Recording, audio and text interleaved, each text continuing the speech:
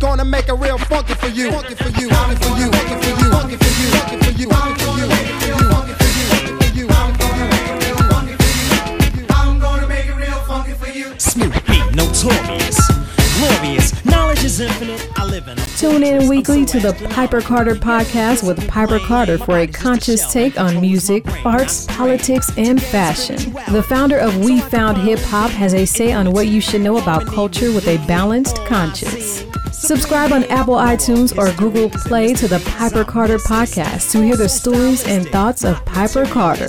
Follow Piper Carter on Instagram at Piper Carter. All right, so we are back again for more episode 4, the Piper Carter Podcast, in full effect with a soldier. She has on the military fatigue hat, feeling real in the stew, as the young people say, in the studio. All right, man. With Piper Carter, Monica Lewis Patrick in full effect, and we're drinking some water, and we're gonna talk a lot about some water.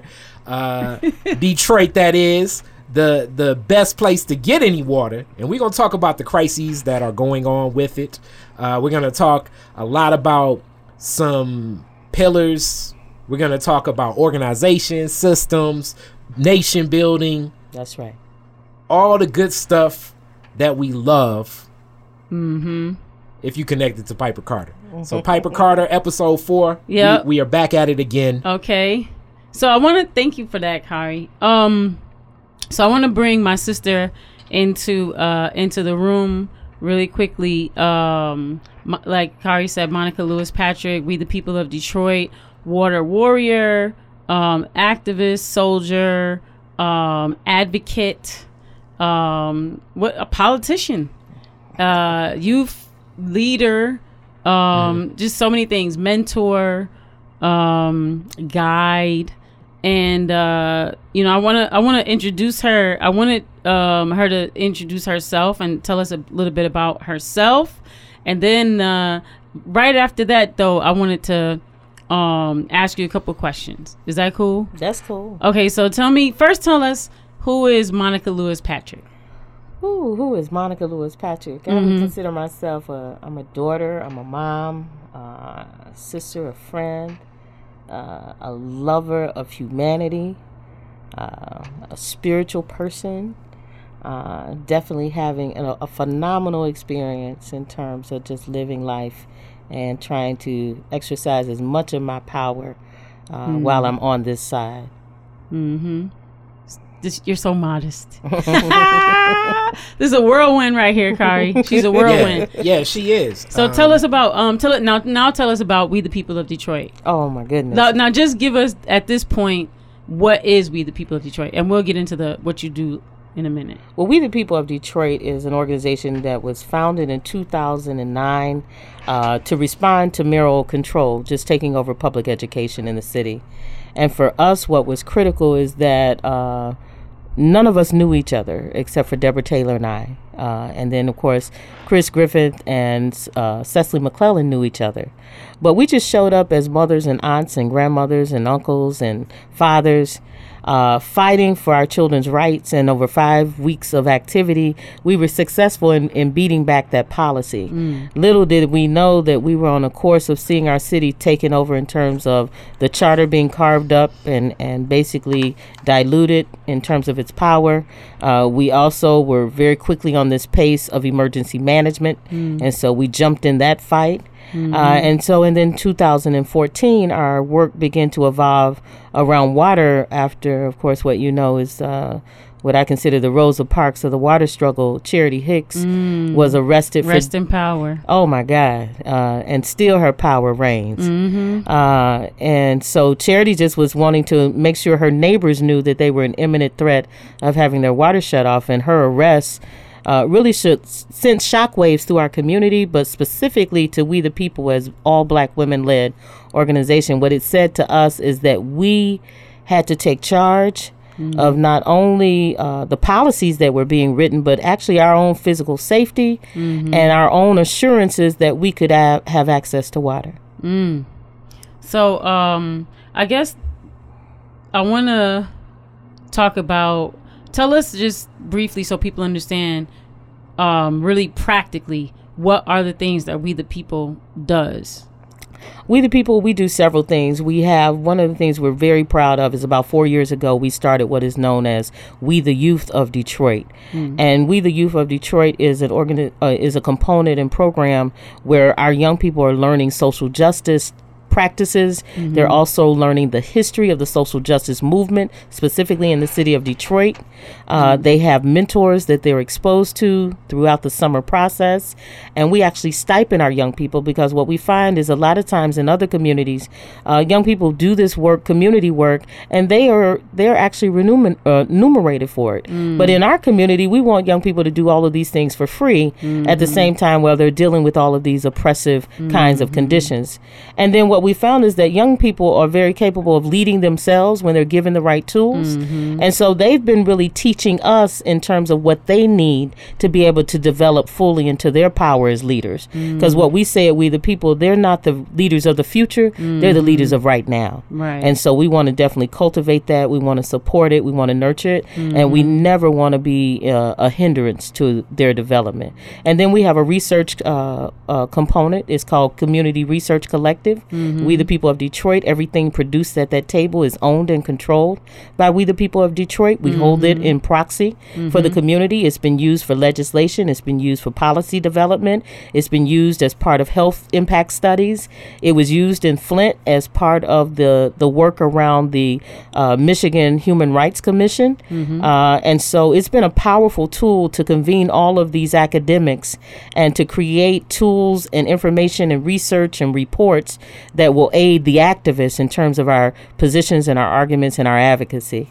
And then we have another component where our work, and this has been the biggest driver of the last 4 years, is water delivery. It's called Waterworks. And we have people that go out and deliver water. They're called water droppers. We also have water stations about the city where if persons are in emergency need of water, should your water already be disconnected or cut off, you can call the Water Rights Hotline, and that number is 1-844-42-WATER. 1-844-42-WATER. The director for that program is Cecily McClellan. And what happens there is that you call the hotline, a person will intake your information, and then you will be directed in terms of the assistance that you would need.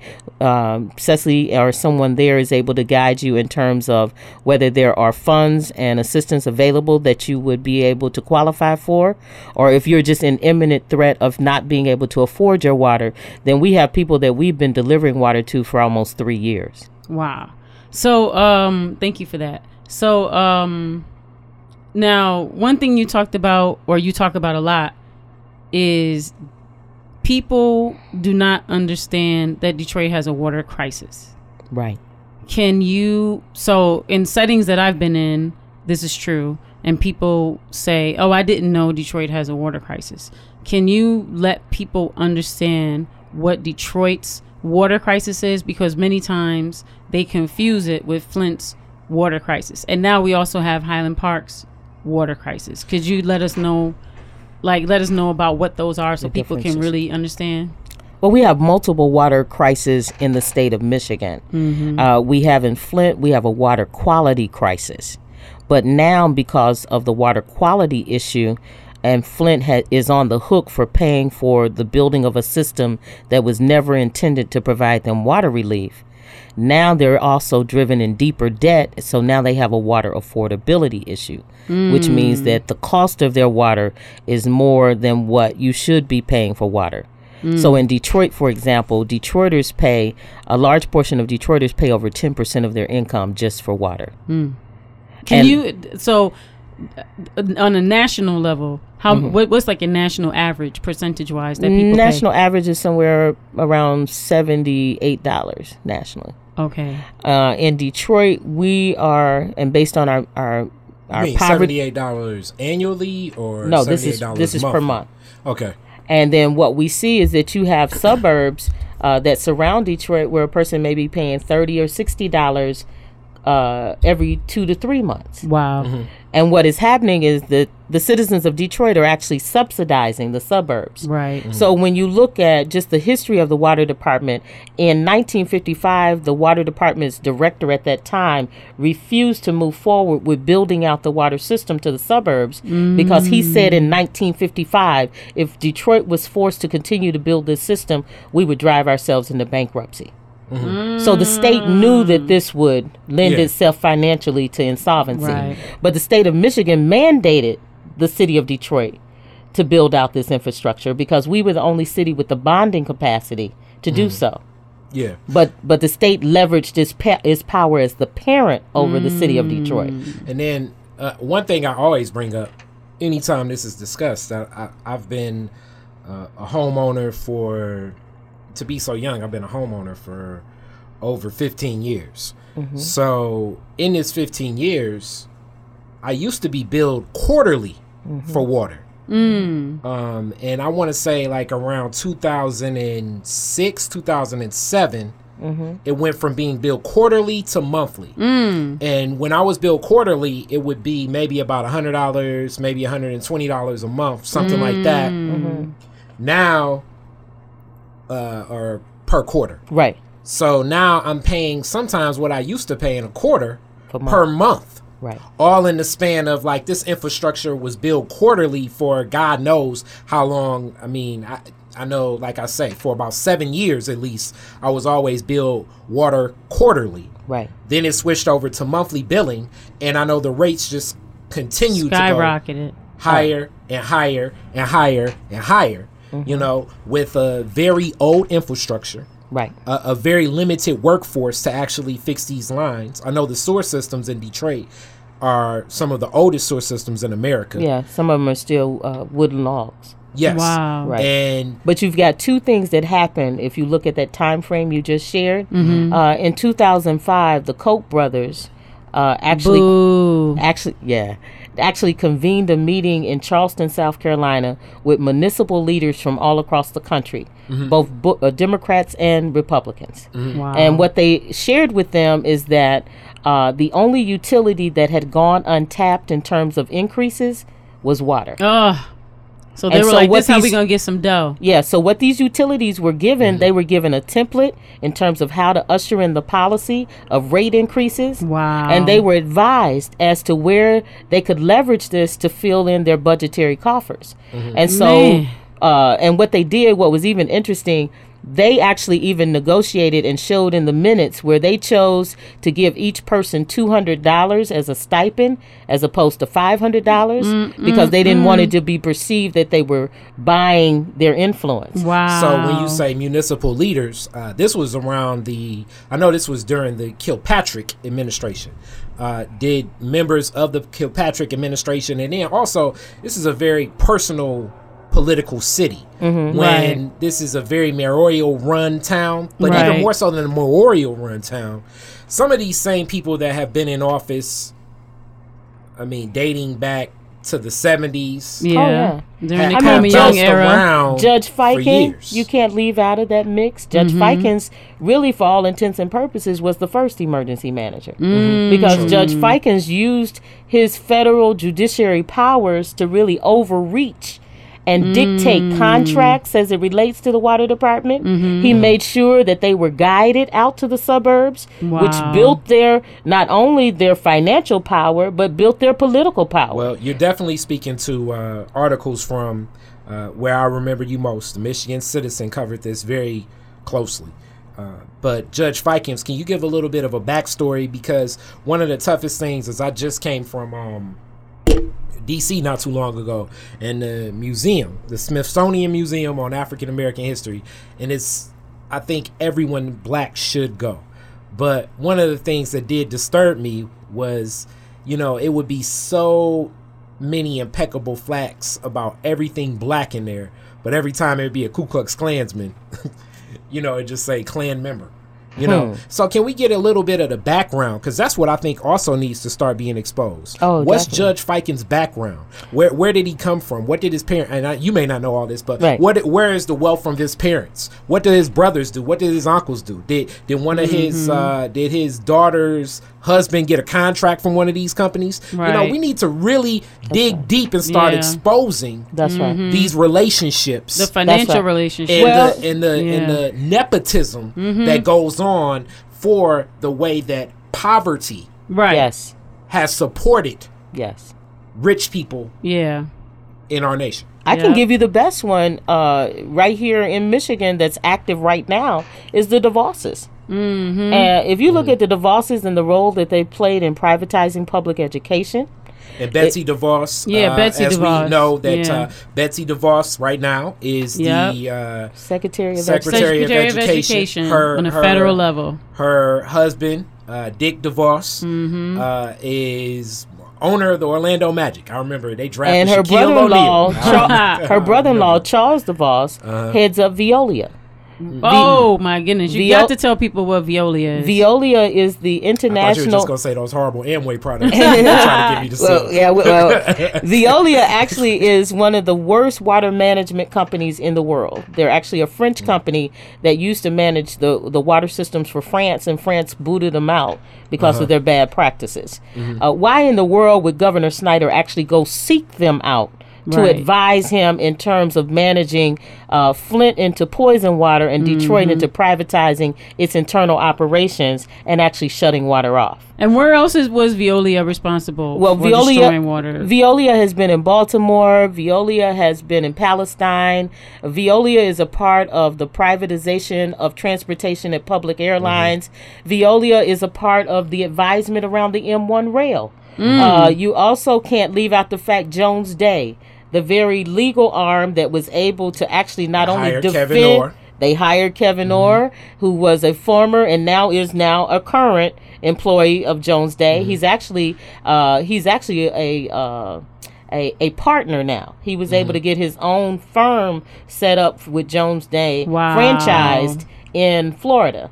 But Kevin Orr worked with Jones Day. Jones Day is the legal arm of the Free Press and the News for Detroit. So when we wonder why we can't get our message out, Right. might have a problem there. Right. The So same that banks is- that is- benefit. Wait, we can stop there for a second. such a conflict of interest that the law firm that took over the management, Right. which the reasoning behind the whole idea of bringing in this group was under the idea and the guys, like, I mean, we're going a lot of levels, like you got to pull up Yeah. your Michigan citizens. That's right. But the reasoning behind bringing in Jones Day was because the city, quote unquote, could not go into bankruptcy. And Right. the only solution that this group had after Right. millions of dollars Right. into a already a city that's labeled as bankrupt was to go to bankruptcy Right. without the money owed from the state that's been owed to the state, because the revenue sharing that's owed to the city of Detroit has never been given. That's It right. It's immediately stopped being given the minute that the good brother Dennis Archer Sr. Right. That's right. took office. Right. right. You know, and this is also one of the reasons why Dennis Archer Jr.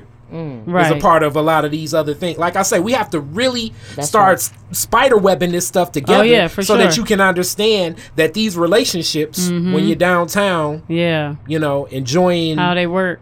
your, I guess, your you know, and everybody, like, you know what I'm Your saying? If you got frappe. your food truck, Yeah. your food truck, Your drought water. lunches, Your and frappe. you're wondering how all of this stuff happens and why all these cranes are happening downtown. It's humming on the backs of a lot of people that Yeah. have been impoverished as rules that were set in place with the visions of Coleman Young gets a lot of credit, but not just Coleman Young. Irma That's Henderson, right. That's right.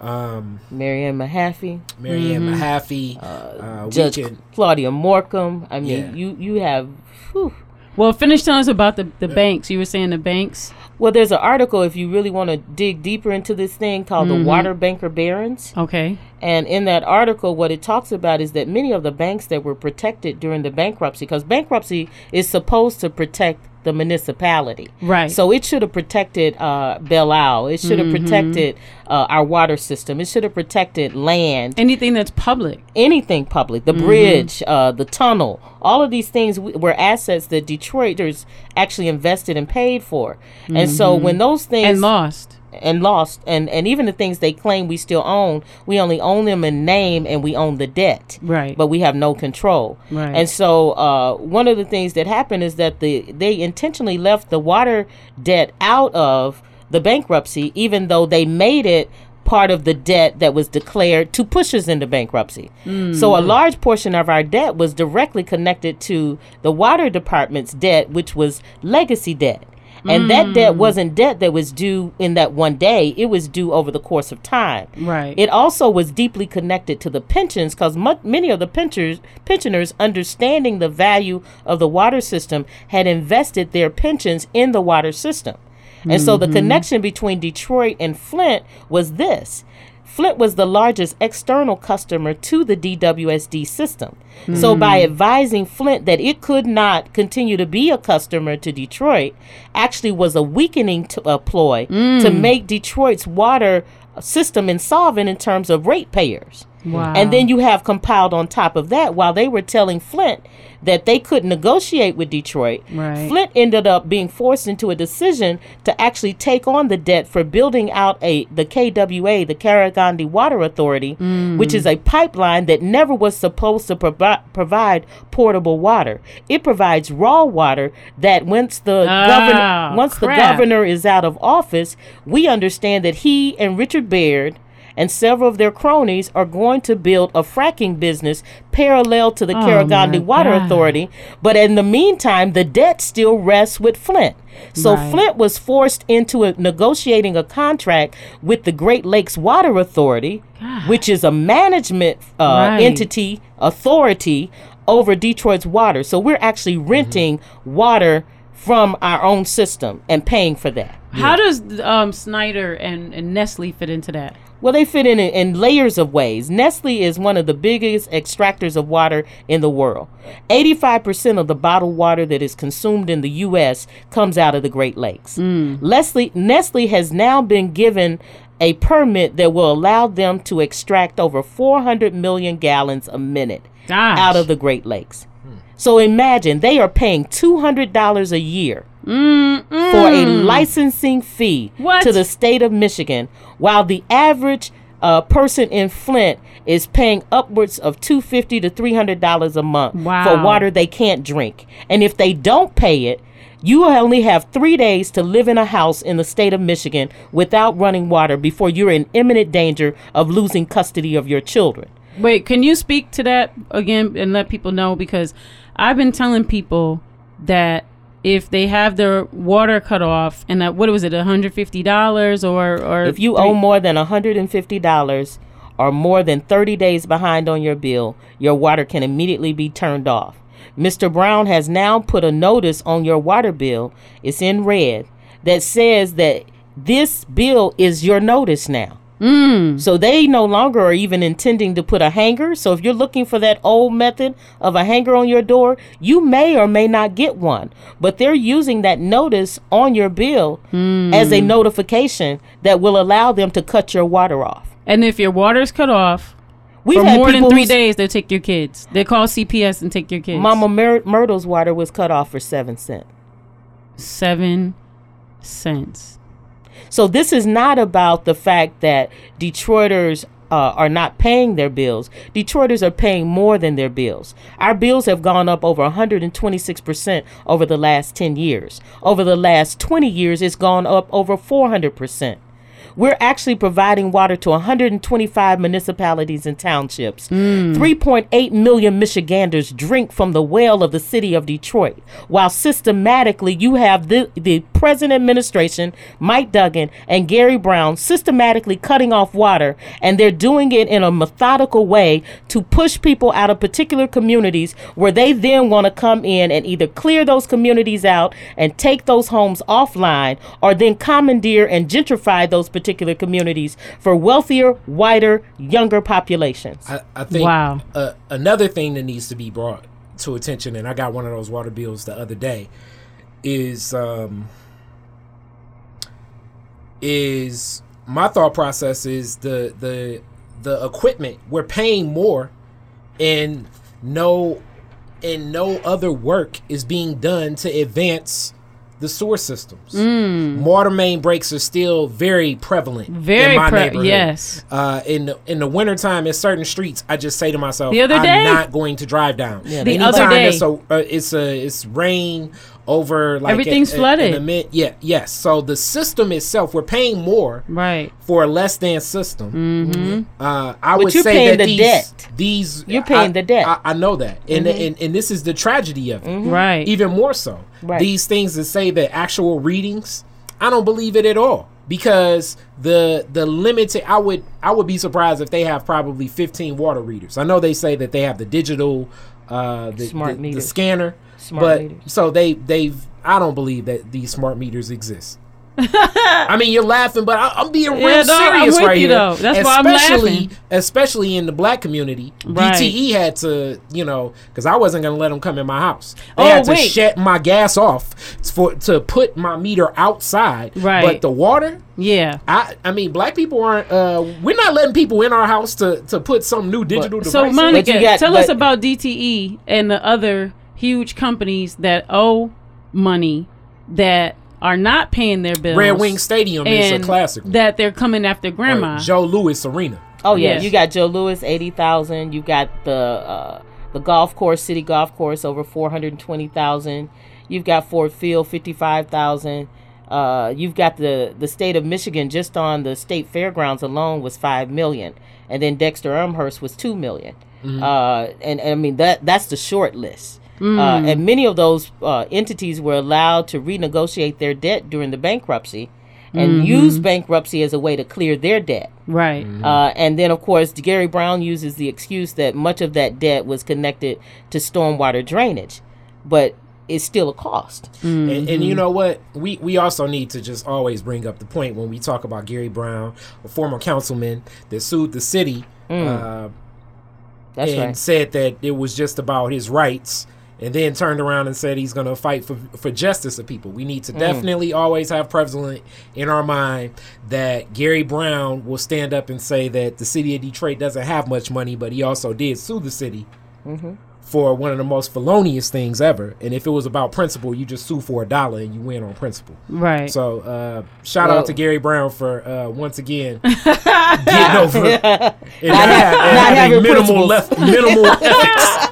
minimal ethics.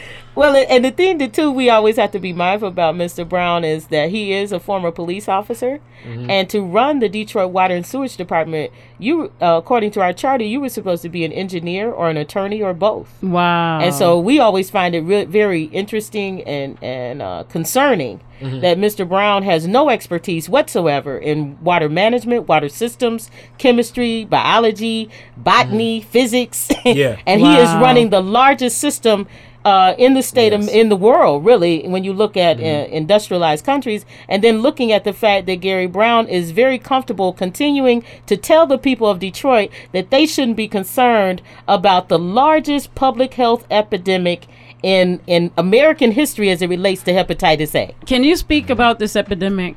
Well, hepatitis A we know is fecal matter. And basically, according to, if you look at any major medical outlet, what they will tell you is it's usually ingested, and a lot of times they find it highly prevalent among persons that either are same-sex partners and just not taking care of themselves properly, or persons that are intravenous drug users, or people that don't have access to proper water and sanitation. Can you speak to the not having access to the proper water and sanitation, and how Detroit has an epidemic? Because I've been telling people about this, and people don't believe it. Well, they don't believe it because they're not hearing it anywhere. Okay. If you look at it, 2015, We the People of Detroit started meeting with Global Health Initiative and Henry Ford Health Systems to just raise the question, are you monitoring the fact that there is an uptick in cholera, listeria, Shigella, many of these waterborne diseases? And it was just a slight uptick. And they said, no, we're not really paying that too much attention. And so then we started meeting on a regular basis with Alex Plum, who heads up Global Health Initiative. And he said, I'm concerned because shutting off water, even if there's not an issue right now, is going to lead to an issue. And wait, Alex Plum from Global Health Initiative at Henry Ford Health Systems. And he had been a mentee of Peter Hammer. Okay. And so Peter came to us and said, why don't we just sit down and see if the science will bear us out? Okay. That there is an issue here that we need to monitor, and maybe science will convince the policymakers to shift. And so in 2015, we started our work around just getting FOIAs to get the information on water shutoffs. We had to sue our own municipality 8 times to even get a third of what the data is. And so we're working on our 9th FOIA now, because each time Mr. Brown and the water department and the law department continue to didact information, which then means that our researchers have to mesh together data in order to make it make sense. And let me Freedom of Information Act. Yes, I'm sorry. So that's the FOIA. And didactic information, as many people have seen, the great horrible memo where Governor Snyder basically approved to poison the people of Flint and be a murderer himself. And you see like a lot of the black lines through things. So didactic information, that's the black line. So meaning that you're paying probably premium staff, people making 6 figures, as we call them, good commas, to sit and go through any incriminating information that put black lines through it. Yeah. Under the guise of this is information that would be harmful to others. So that is didactic information. Thank you for that. Yeah. And so I know, let me see, I think last year in 2017 was the first time that I had actually seen in print anywhere that Detroit has an epidemic. Well, what happened is we were able to collaborate with the Detroit Equity Action Lab, and just, I mean, of course, you're a fellow, so you know. And so we called it Deal 2.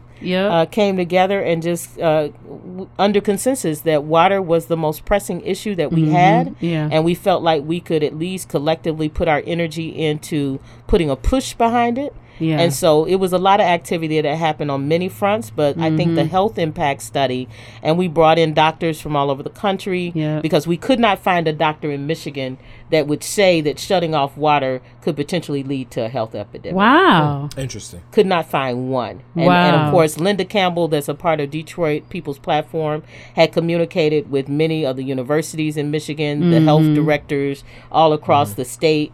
She had called out to schools of public health to say, will you at least stand against this? Schools of nursing. And we couldn't get anyone that would stand with us outside of the Wayne County health director, and then he was immediately silenced. By the county executive. Whoa, okay, that's now crazy. I also have this question just from, I remember this field trip as a child to the water treatment plant. Doesn't where is that? That's correct, on Connor. No, that's Jefferson. And what is that? Jefferson and like, what is that? Dickerson or something like no, it's further up. That's Golightly, I think. Okay. I think that, you're talking it's about in the city though, just so people know. Our treatment plant Jefferson is actually in our city. Now, if I'm correct, isn't it? I thought it was waste that actually, like, we have a system, one of the world's first systems that uses waste to actually clean the water. So, is the hepatitis A something to do with the system? That system not working? Because I'm a tap water guy often. So, like, is it? He trying to make sure he's straight, or is it more so that when things are off? Because water is supposed to be flowing. Any homeowner knows this, especially in Detroit. You know, your pipes may burst, or all types of Right. problems happen to a house Yep. when water goes off, and then it comes back on. Right. Yep. This is what we're trying to get to the bottom of, because what we're finding, there are multiple issues. Okay. Last year, what we did, we completed a project with Michigan State University to test water quality, because that was one question that Detroiters had. So we were able to galvanize about $60,000 to do a pilot project of water testing. The second piece that we looked at is water shutoffs and health impacts. And so what we were able to do is partner with some of our researchers from UC Berkeley, and one came in by the name of Nadia Gabriel. And she did two projects, one looking at the psychosocial impacts of water shutoffs, just the fear that you won't have water, just the devastation that it does to a family, a young mother, that she won't have enough water to make a baby bottle. Wow. And so we did an assessment of that. But then we also looked and we took the CDC, which is the Center for Disease Control. They have a model of research to look at a natural disaster's impact. Well, what we did is we adjusted that with Nadia's help to look at the impacts of a man-made disaster, such as water shutoffs. So what it allowed us to do is to look at 36 city blocks, every seventh household, to be able to garner at least a statistically sound assessment. And out of that assessment, this is where we drew the conclusion that we needed to then go to Henry Ford and partner at a deeper level to be able to actually see if the diseases, because people, when we went door to door, were just saying, I've been sick for so many years. We haven't had water for 3 years. We haven't had water for 2 years. So we were just making the notations. But then when we wanted to take a deeper dive, what we found is that many of the places like the health department for the city of Detroit, you can't access data like you used to, because many of these entities have been privatized or under some kind of form of privatization. The Department of Human Services, where people used to be able to get water relief and assistance, no longer is managing that service. So we couldn't get statistical data to even do a comparative study. And so it was only through door to door and word of mouth were we able to hear about people's Which children. made the study take longer and cost more money and A whole expend lot of everything. that. Because And we you didn't had have to- money, so we had to Yeah. leverage manpower. Right. And that's what we had. Now, And you have a lot of manpower and woman power. Oh, the community has amazing capacity, and our community has always responded when we've called them. now also, I guess, these questions just run, especially like a block like mine, and a lot of people just not only do I have the question about knowing that these systems are so old, but what does it mean as these systems are so old? Is even most home buyers always say, like, if that sewer line doesn't cut all the way to the street, then it's a problem. But if we have abandoned house or house that's, Right. they just tore down the house across behind me, and I don't know, these contractors, I don't know what they're doing to naturally set off the water, if they're following the processes of what they're supposed to do. Right. I definitely know if I start digging in the ground, I'm pretty sure I may run into something. But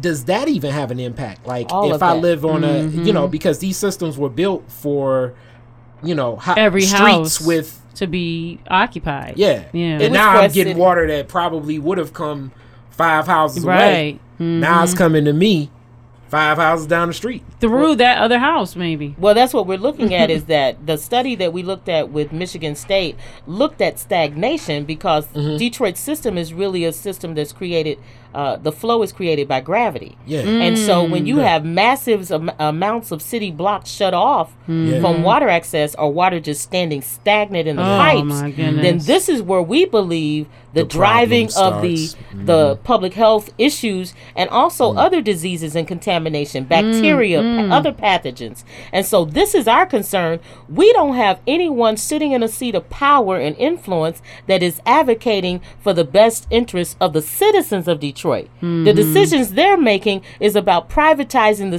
system for the benefit of the suburban customers. Right. You had Dave Bing actually leverage his power to shift power, majority power, over the system to the suburbs. Right. Well, we got to also point out, as you bring up Dave Bing, Mayor Dave Bing, Yep. like Mayor Duggan, Yep. That's right. lived in the suburbs until it was time for him to be mayor. So we Right. need to also point out That's that right. they're suburban people. That's right. You That's know? right. with That's suburban right. interests. But Well, I mean, obviously they live there. oh, I mean, definitely. Right. Dave Bean's wife said, "I'm not moving to Detroit until he wins." Let's be clear about that. Okay. Quote. Well, and people also have to be clear that the sitting mayor doesn't really stay in the city. Uh-oh. Oh, okay. I didn't even know that information. Yeah. Interesting. So, Uh-oh. you know. Okay. And then you have him Livonia guy. actually pushing right now for Butch Hollowell to run against President Ivey to head up WC3. So anybody, you know, there are conspiracy and there are facts. And what I say is a fact is that the city has been hijacked Yep.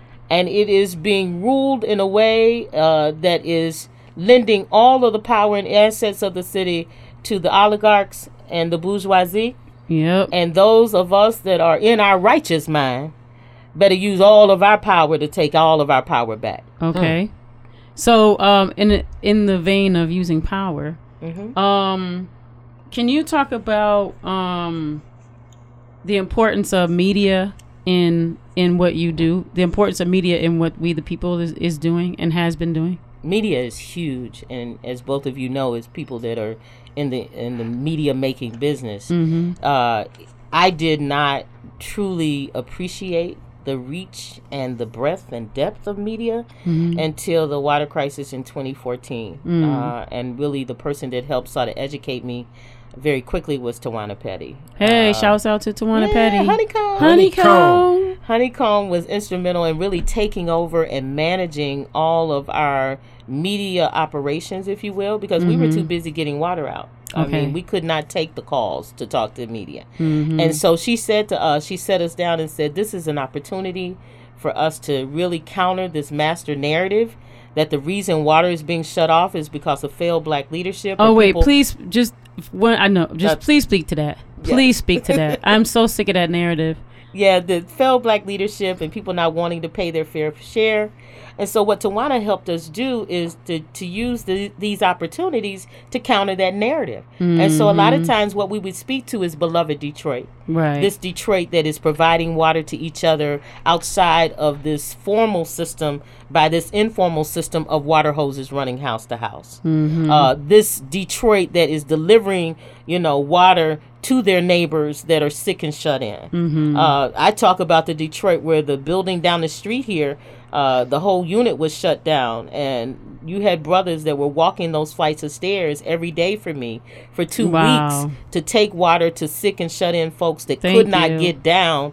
And a lot of times these are the same brothers that many of those elders were calling the police on Woo! because their music was too loud or they were Right. in the neighborhood. Get off my lawn. But the only people that would respond, United Way, there was no agency in the city. Uh-oh. We called them all, Woo. and it was who they call the dope boys, but I call our sons responded. That's right. And it created soldiers. it created a different dynamic in that neighborhood because I'm now, sure. you know, the third and fourth day when I go by see Miss Mamie, she said, "Oh, baby, don't worry, Peanut gonna bring me my water." That's right. Thank you, You ain't Peanut. even got to come back. He comes every day on time. Wow. And It gave so him purpose. It gave him purpose, but it gave our community a renewed visual that our children are still our children. There we go. You know, and so what I saw is a reconstitution of community, a reconstitution of love. And now that community, what they've done is internally created their own system of sharing. And so everybody puts in anywhere from $5 to $20 a month to help the other community members that may not be able to meet their bill be able to cover it so Wow. nobody gets cut off. Wow. Yeah, that's that's super community powerful. power. That's beloved Detroit, baby. Yeah. Wait, well, how about this? Just speak a little bit more, because I'm really sick of that narrative that it's two narratives. One is that people don't want to pay their bill because they're buying TVs or whatever it is, sneakers. That's But the- y'all, in can you Katrina- please speak to in that? Katrina, I'm The getting sneakers flat and the screen purse TV. are cheaper than the water. Right. Think about it. It Right. really is. But that's not what's happening. What we know in Detroit is the average Detroit, the median income is what, $26,000. Something like that. You Yeah. look at the average pensioner's salary was $19,000, and this is before they took over 5% of that. Then they turned around and took 50% of their health care, and so you've got Detroiters that had actually not only stayed and paid, but they had built a nest egg that they should be able to draw down from right now. They are subsidizing these development contracts by Dan Gilbert and the Illages. That's where this is being leveraged.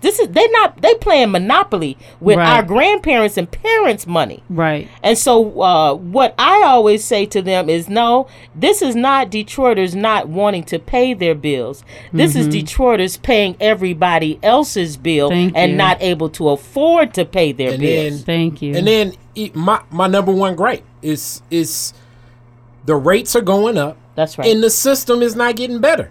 I don't see new infrastructures. Right. My sewer, I've lived on this block since I was yay high. My sewer system has been the same for 30 years. But what happened in Goodness. Macomb in 1 month?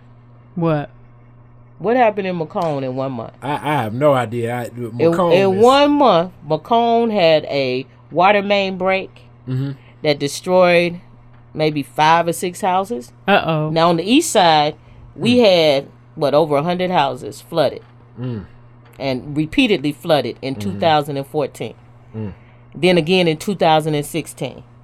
But the water main broke in Macomb, and in 30 days, the whole water main was restored. Wow. All of the patching was done, and a new street was paved. Yeah. Wow. I see But- things like that. They're part of our infrastructure. Yeah. So what you're finding is money from Detroit that should be repairing and maintaining our system. They have actually gone in and gutted the system. So you have fewer employees to maintain our system. While out in the suburbs, they are paying wholesale for water. Detroiters pay retail, so we're paying premium for our own water. Yeah. For the $50 million that is annually paid to rent Detroit's system to Gliwa, Detroit pays $17 million of that. So we're renters even of our own system. Yeah, Goodness. and it's so ridiculous. So when people say you're not paying, 2007 was not that long ago, and I'm basically paying what I used to pay. I'm paying like 80. I was surprised how much my last water bill was, because I'm, $80 a month. I'm not doing alligator slip and slide by the corner of my house. You know what I'm saying? Not It's watering just me. your garden all night. Yeah, it's just me. So and the system is not getting better. I'm paying more for the same system, and you're not giving me the semantics that I knew that it was definitely more in the game, Right. And more in the game meaning that someone is profiting from this. Oh, Right. But for the sure. tragedy is they don't even want to put lipstick on the pig and put a guy, a black dude out there with a blue vest to act like he's, gonna put a new sewer top down or something. These systems are staying the same. I think the water main breaks that happen in the wintertime in Detroit, Frequently. I mean, I can only imagine how many cars crash just because of, you hit the wrong corner anywhere in Detroit. You're going to be on a sheet of ice. But you've Yeah. got the other thing that we have to take note of, and this is what they continue to try to use, is the financial instruments of it. Right. You have fewer ratepayers in the city. So a system that was And meant... that's ridiculous. I hate that argument. Wait, let her Because get the argument Well, out. I'm just giving you the math of Yeah, it, yeah. though. I don't agree with it because to me, the blanket of the whole issue is the human right to water. I Right. think that's where we center Water ourselves. is But when life. you look at the system and the debt, you've got a system that was built for 2 million customers just Yeah. in the city. And then you've now reduced that down to somewhere between 688 to 718,000. And now when you've made water so unaffordable and left the debt with Detroit, because the debt should have spread with Right. the build out of the infrastructure. Right. So when you leave the debt concentrated in Detroit and you have fewer ratepayers, the more the rates go up, the fewer people that can afford it means that for everybody else that still can pay, their rates are going to go up. But you've got the city of Detroit actually sitting on not only that debt, but we're continuing to accrue debt because we've got an agreement under Judge Fikens of doing an 83-17 split as it relates to the storm, to the overflow, the wastewater overflow. So we're paying for 78 state municipalities 80% of the cost of processing their waste, Wow. and they pay 17%. So that, to me, right there, just that mathematical equation is unsustainable. Right. Yeah, It's going to drive us into a ridiculous. second bankruptcy. That issue alone. That is so ridiculous because I know I'm paying, and that argument, I hate that argument just on the strength of it's like, don't want to be in a leadership position. You understand the semantics of what's happening in Detroit. Detroit's quote unquote dwindling population.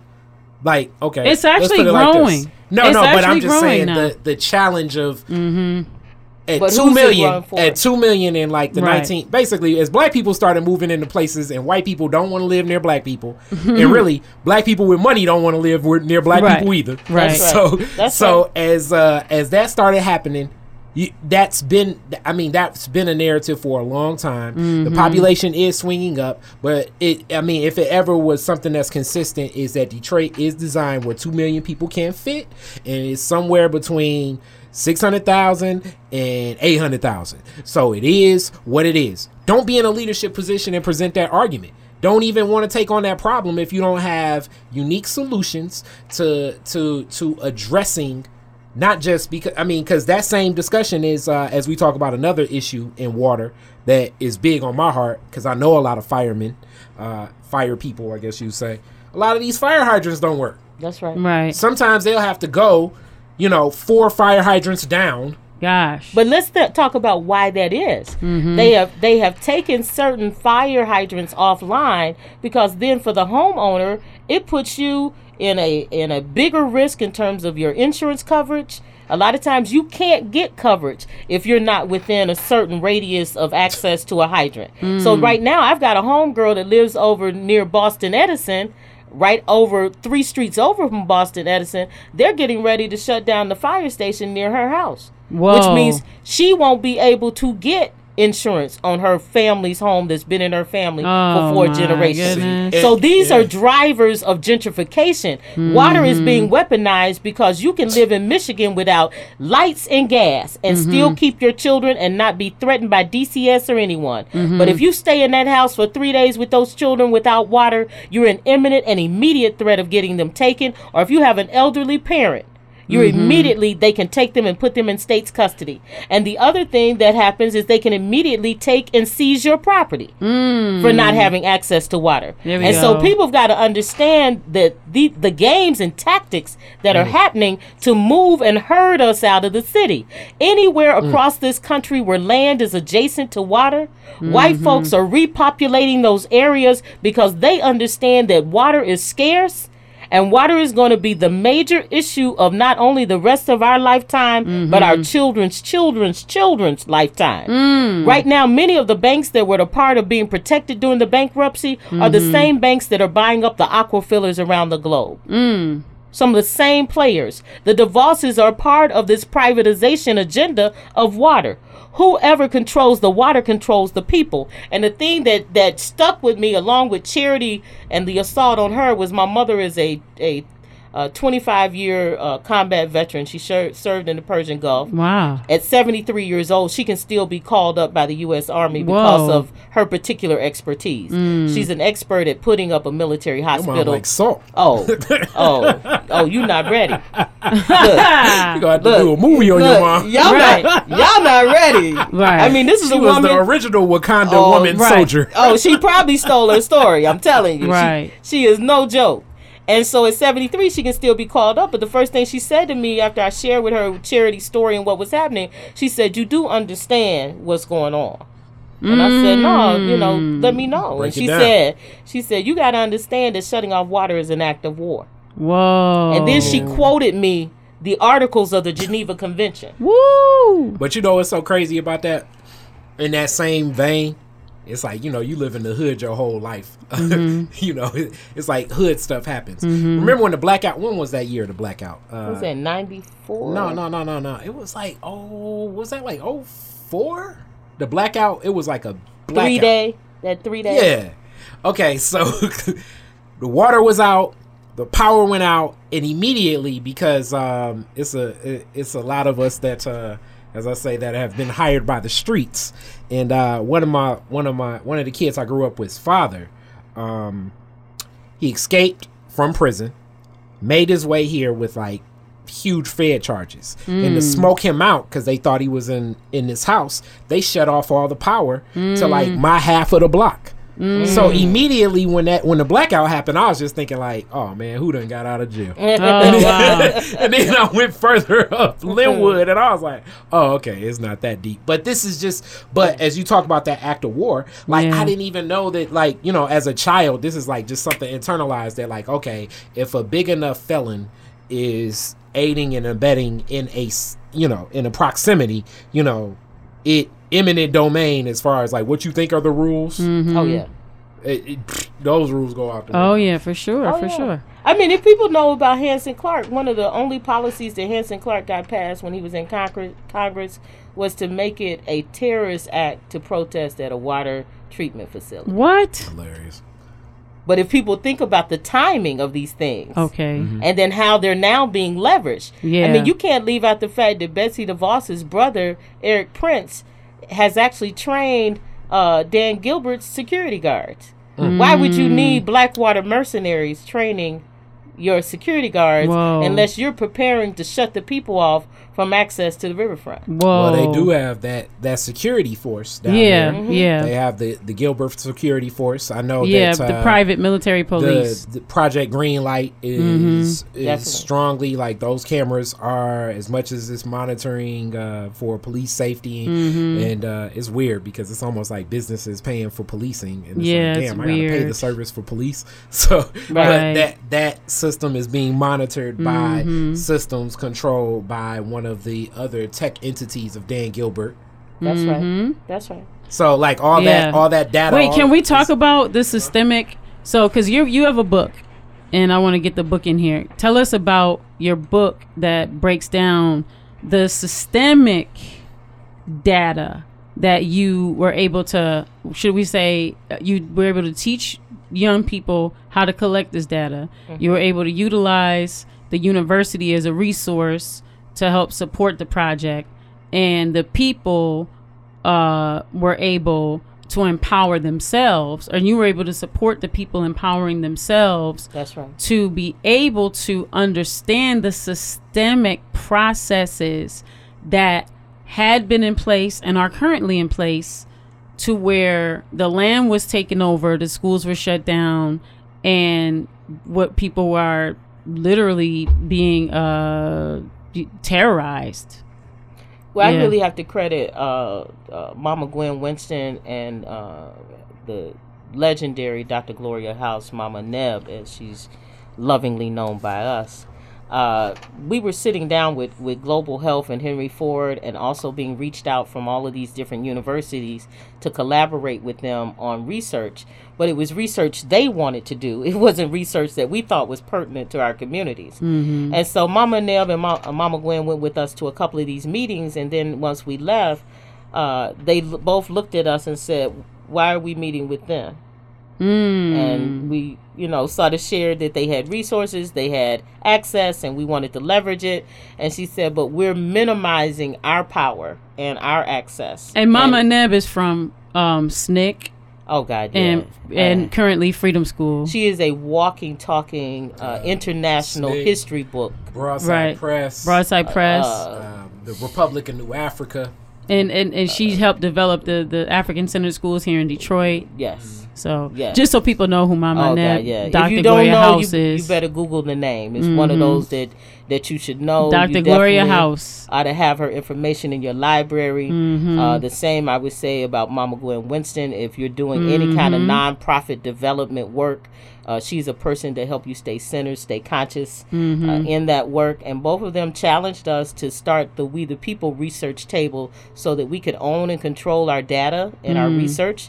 And what we've done is actually gotten to the point where we were noted by the U.S. Water Alliance as the best community research collaborative concept in the country as it relates to water and engaging community. Okay. And so we took the challenge on. Now we have 67 researchers from all over the country, Right. ranging in every expertise you could think of, from economics to law to water quality, water systems, the sociology of water, medical anthropology. I mean, it just goes on and on. And they all come and lend their expertise, but the guidance comes from community and the community's questions that they need answered. Okay. And so one of the things we wanted to do is set the record correct historically that Detroiters had paid for the system.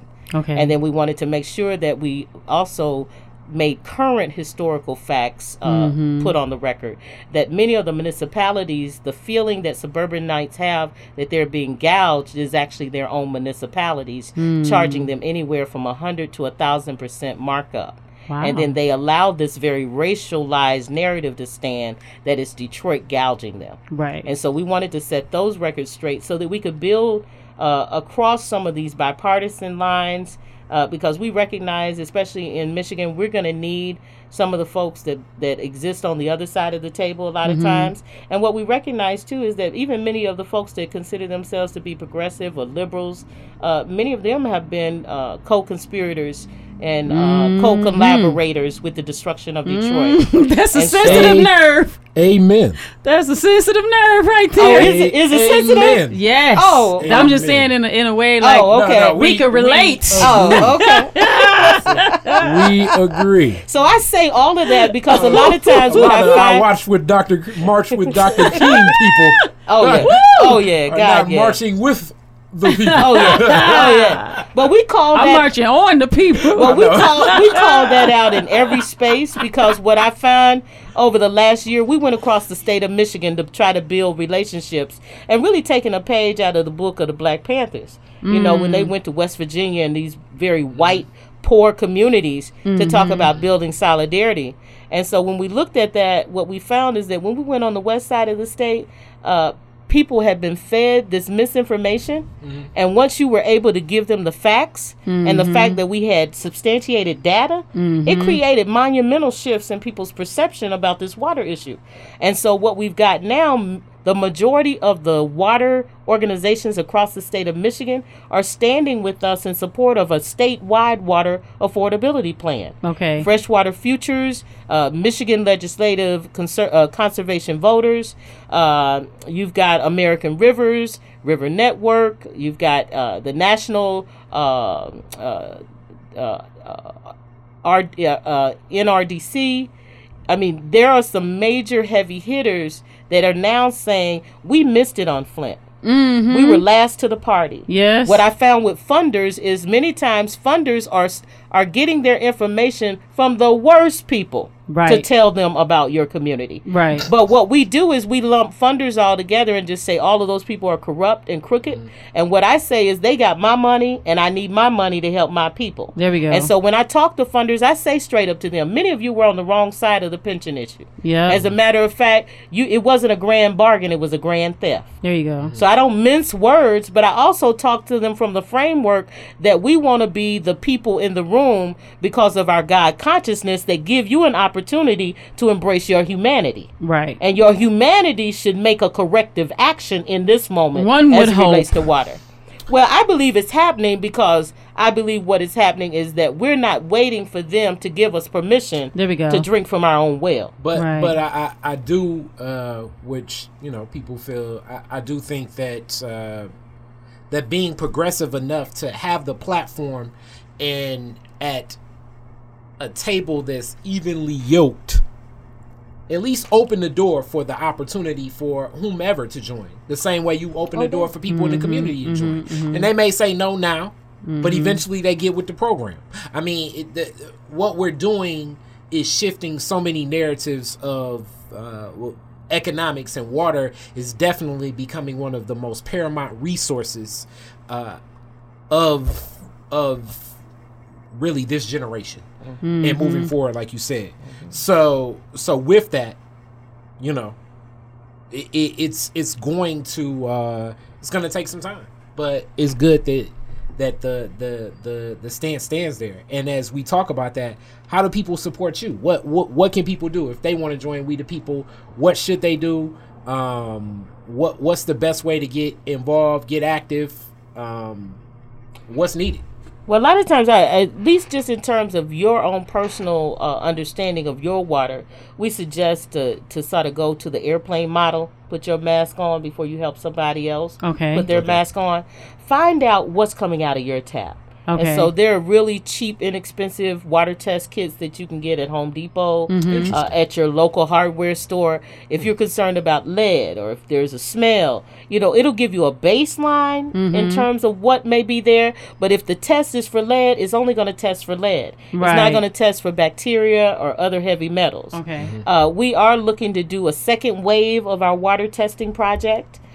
So we will be putting out a call probably sometime between, I would say, September and October, because usually that's right before the pipes get cold and then they sort of slow up on water shutoffs. Of course, we are, all out there on social media. We're on Facebook. We're on Twitter. We the People of Detroit. On Twitter, we're We the People DET. I think the other way to be able to get with us is if you have the ability, and we encourage people to do this on their own block. Everybody should have enough water on hand in their households to maintain them and their family for 3 days.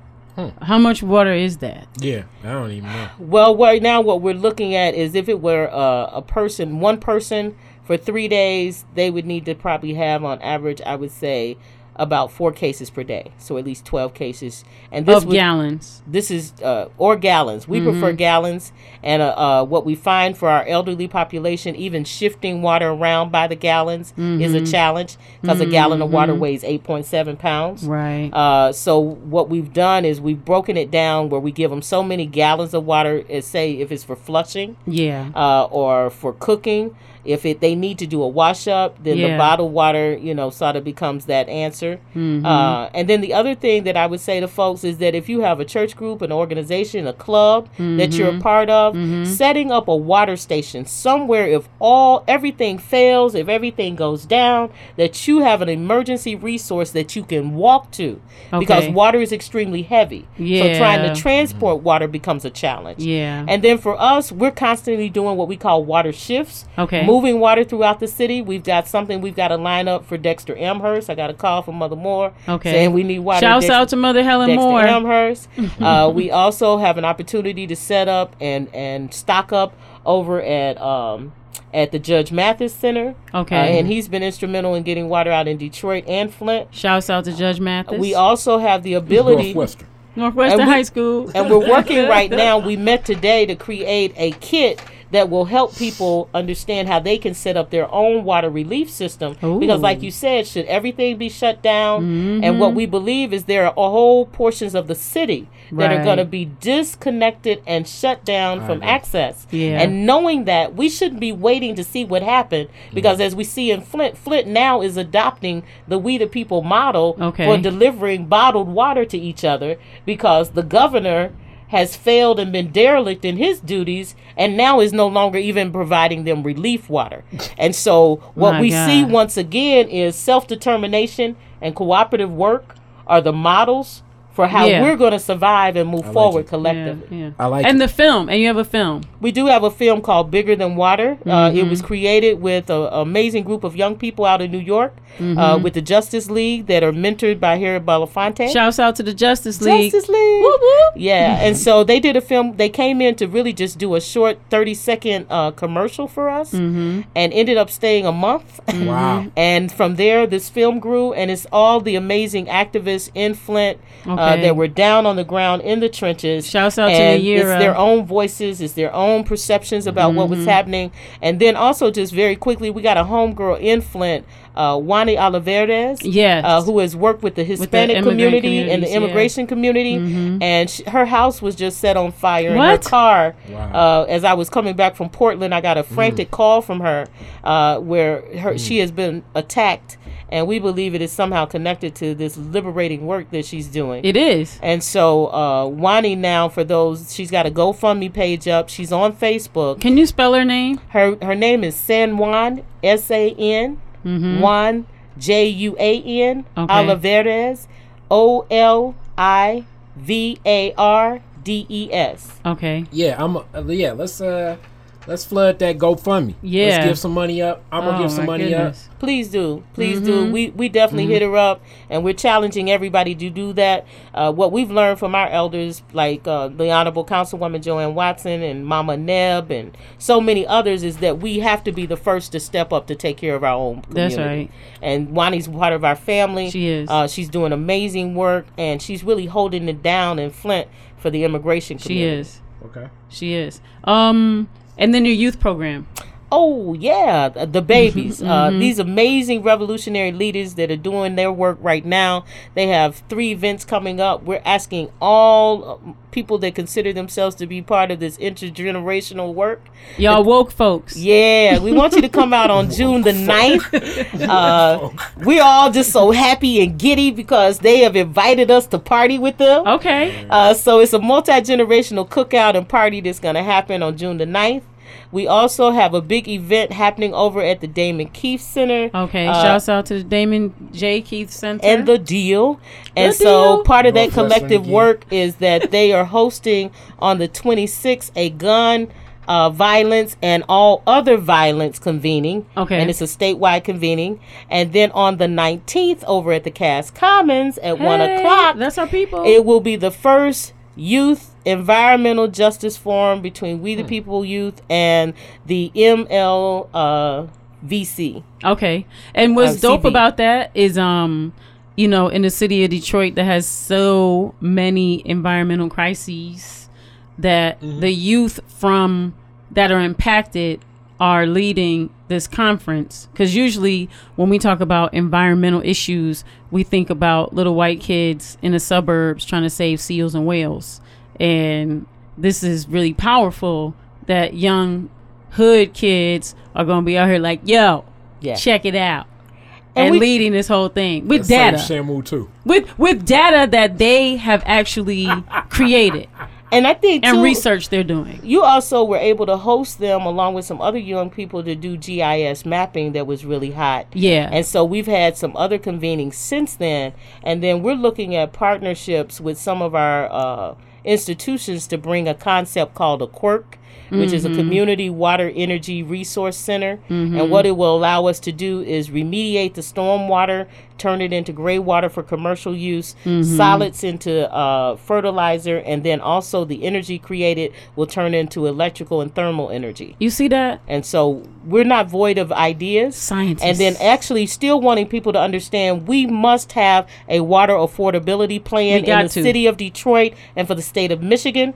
We know by the year 2022 that 35% of America will not be able to afford their water. Whoa. Yeah. So That's wait, close. and real quick, I just needed you to highlight what is the difference between the water affordability plan that you're talking about and the one that Duggan is talking about. Yeah, the administration and Mr. Brown's water affordability plan is not sustainable. What it says is that it's a water assistance plan. And water assistance says that if people are benevolent and want to give, and if there's money available, then we can help you. This is the one the city's putting forward. This is what the city's putting forward.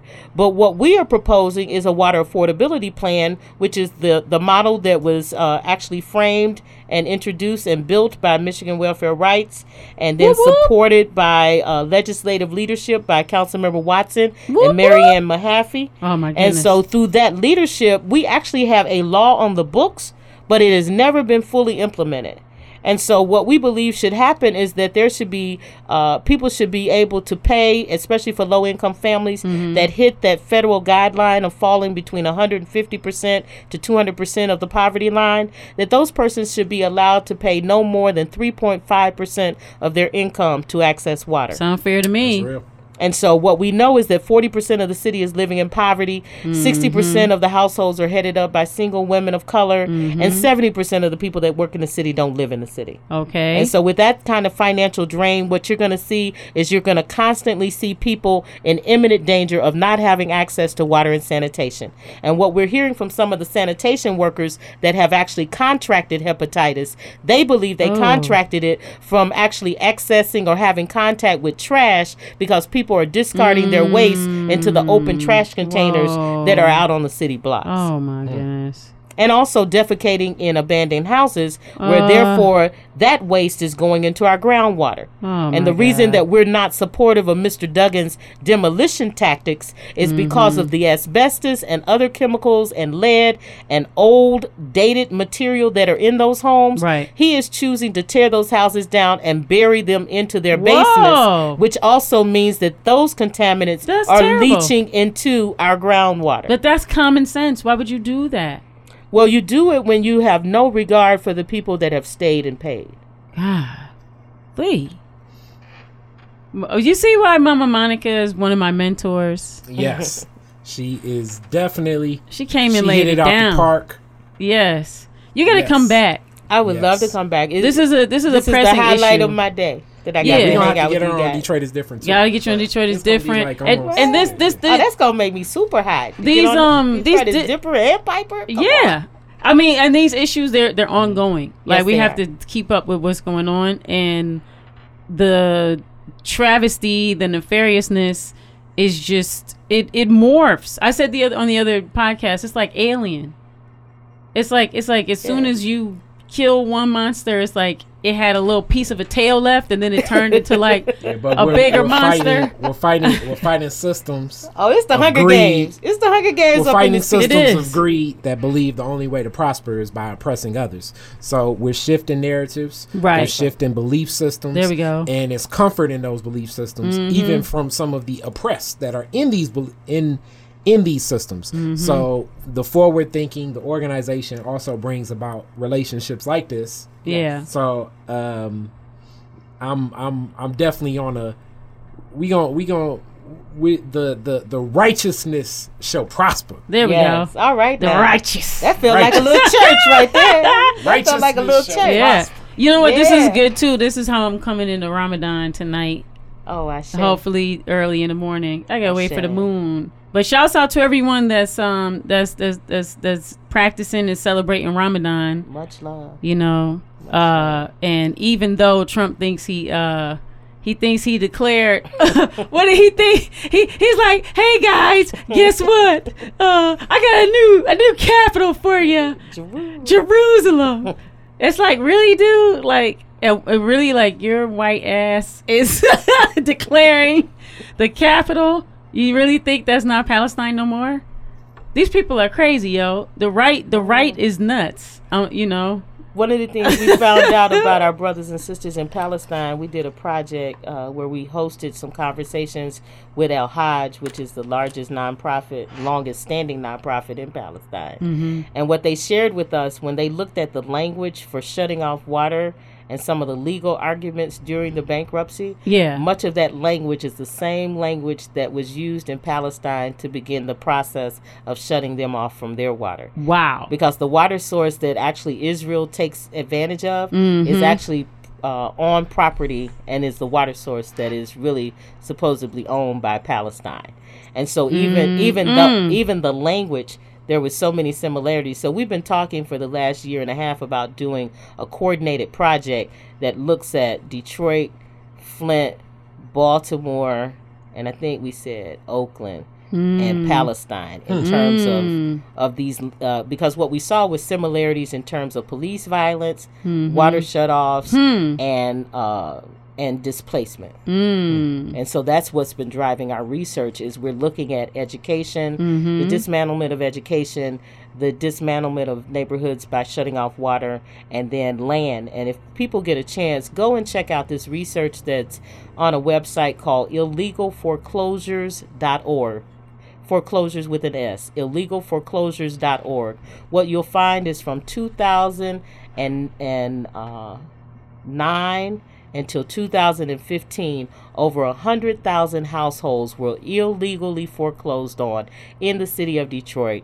And Mr. Duggan is continuing this practice. And what they're doing is for the low-income homeowners, they're marking up and assessing their homes at over 80 to 90% of market value. And the state constitution says that you can't charge taxes for more than 50% of the market value of those homes. So for poor folks, you've got people in certain neighborhoods paying anywhere from $3,000 to $4,000 in taxes when they actually shouldn't be paying any taxes at all. Wow.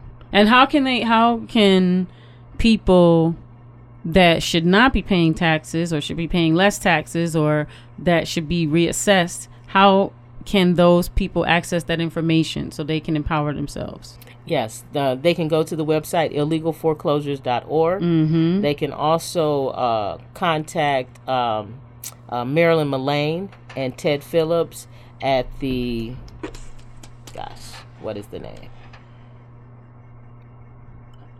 Oh gosh, it's escaped me. I could give you the name for them. You're gonna give? Okay, but we'll put it on the Housing Coalition. Housing Coalition. Yes. Okay. And so those are two places where I know that they can get some support. And then there's also going to be groups of clinics set up around the city to start helping people fill these forms out, because the city has been derelict in its duties in terms of getting this information out. Okay. And then of course capacity, once we went under emergency management, became an issue in terms of managing getting the form out to people. So even with us getting the information out, we didn't have the capacity to actually get everybody processed. Okay. And so what we're asking people to do now is get the information out earlier and then get people to the locations to get help sooner. Okay. But yeah, this is another thing that's pushing us out of the city, is moving us from homeowners to renters, and then some not being able to access home housing at all. Right.